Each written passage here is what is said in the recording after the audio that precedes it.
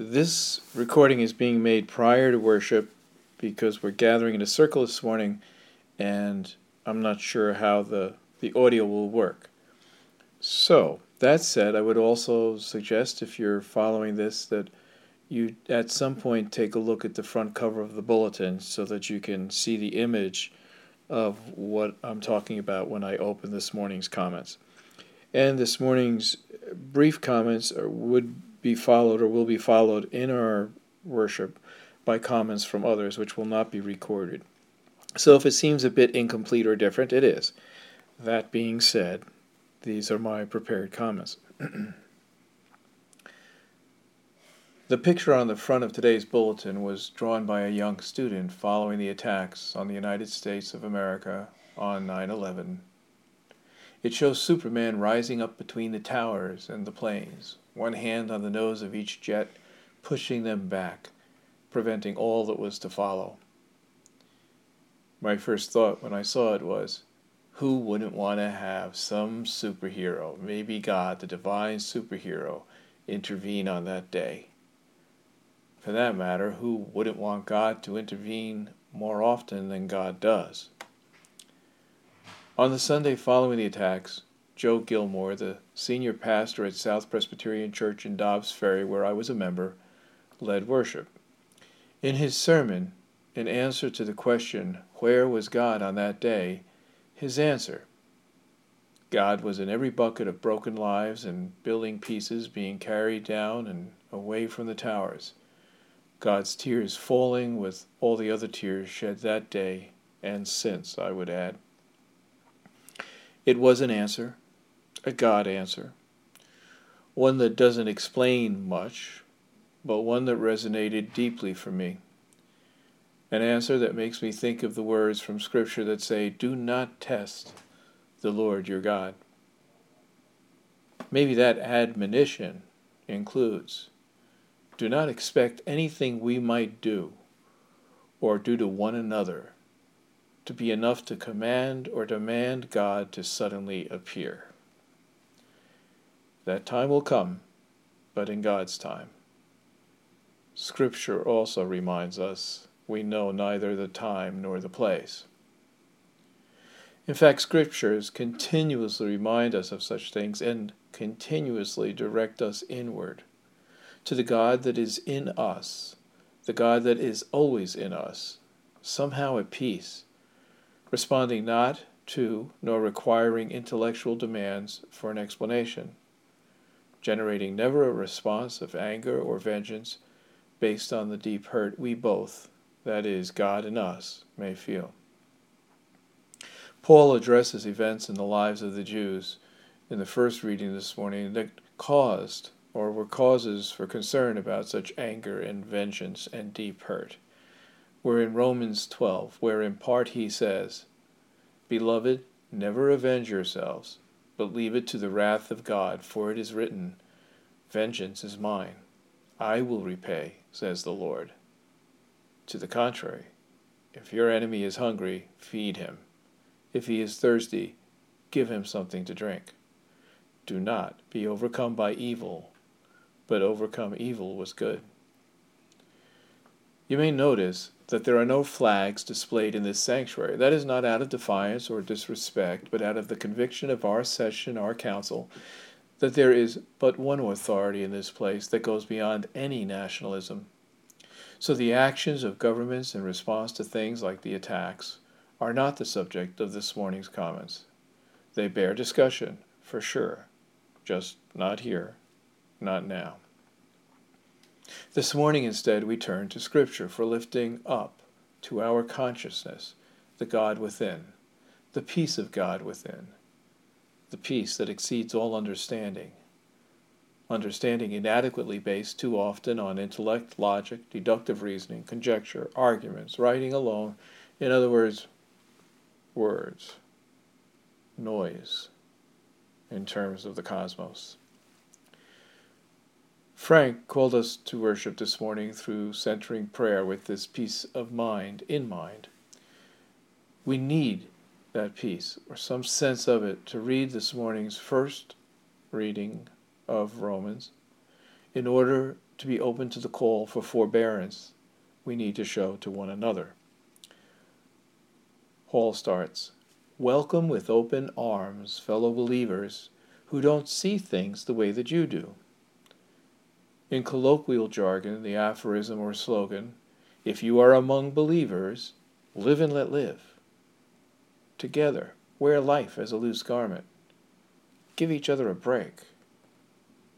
And then Paul, in closing himself, quotes the scripture. "As I live and breathe," God says, "every knee will bow before me, every tongue will tell the honest truth, that I, and only I, am God." So tend to your knitting. You've got your hands full just taking care of your own life before God. Paul's focus was in talking about how we as fellow believers need to get along with one another, to stop the infighting, the arguments, get back to the basics of who we are and what we believe. In Matthew, though, Jesus ups the ante from just believers when Peter turns to Jesus and says, "Jesus, how many times do I forgive a sister or a brother who hurts me? Is 7 times enough?" Jesus says, "Try 70 times 7. Not literally meant 490 times, but you keep forgiving, Peter. If you are with me, you keep forgiving until you have forgiven." And then, in Jesus' own special way, he goes on to the point to make the case of the error of seeing forgiveness as more deserving for one than the other. The story is a familiar one. The worker who owes his ruler a huge debt begs for and receives forgiveness of the debt by the ruler, and then the worker refuses to pass on the same forgiveness to the one who owes the worker a debt. When the ruler finds out, well, the worker receives what he or she had meted out. Both Paul and Jesus' message today, in one way or the other, might be something like, you are forgiven, not because you deserve it, but because God loves you. So forgive each other and stop acting like children. Now for me, understanding God's love is like trying to understand God. There's just a small little piece I am able to grasp. Still, even in that smallest of seeds of knowing God's love, the love of God is strong in all of us. It is the core of who we are, being drawn to one another inexorably because God's love seeks communion. In other words, God's love is attracted to God's love, and we, bearers of that love, freely given to us, get carried with it towards one another.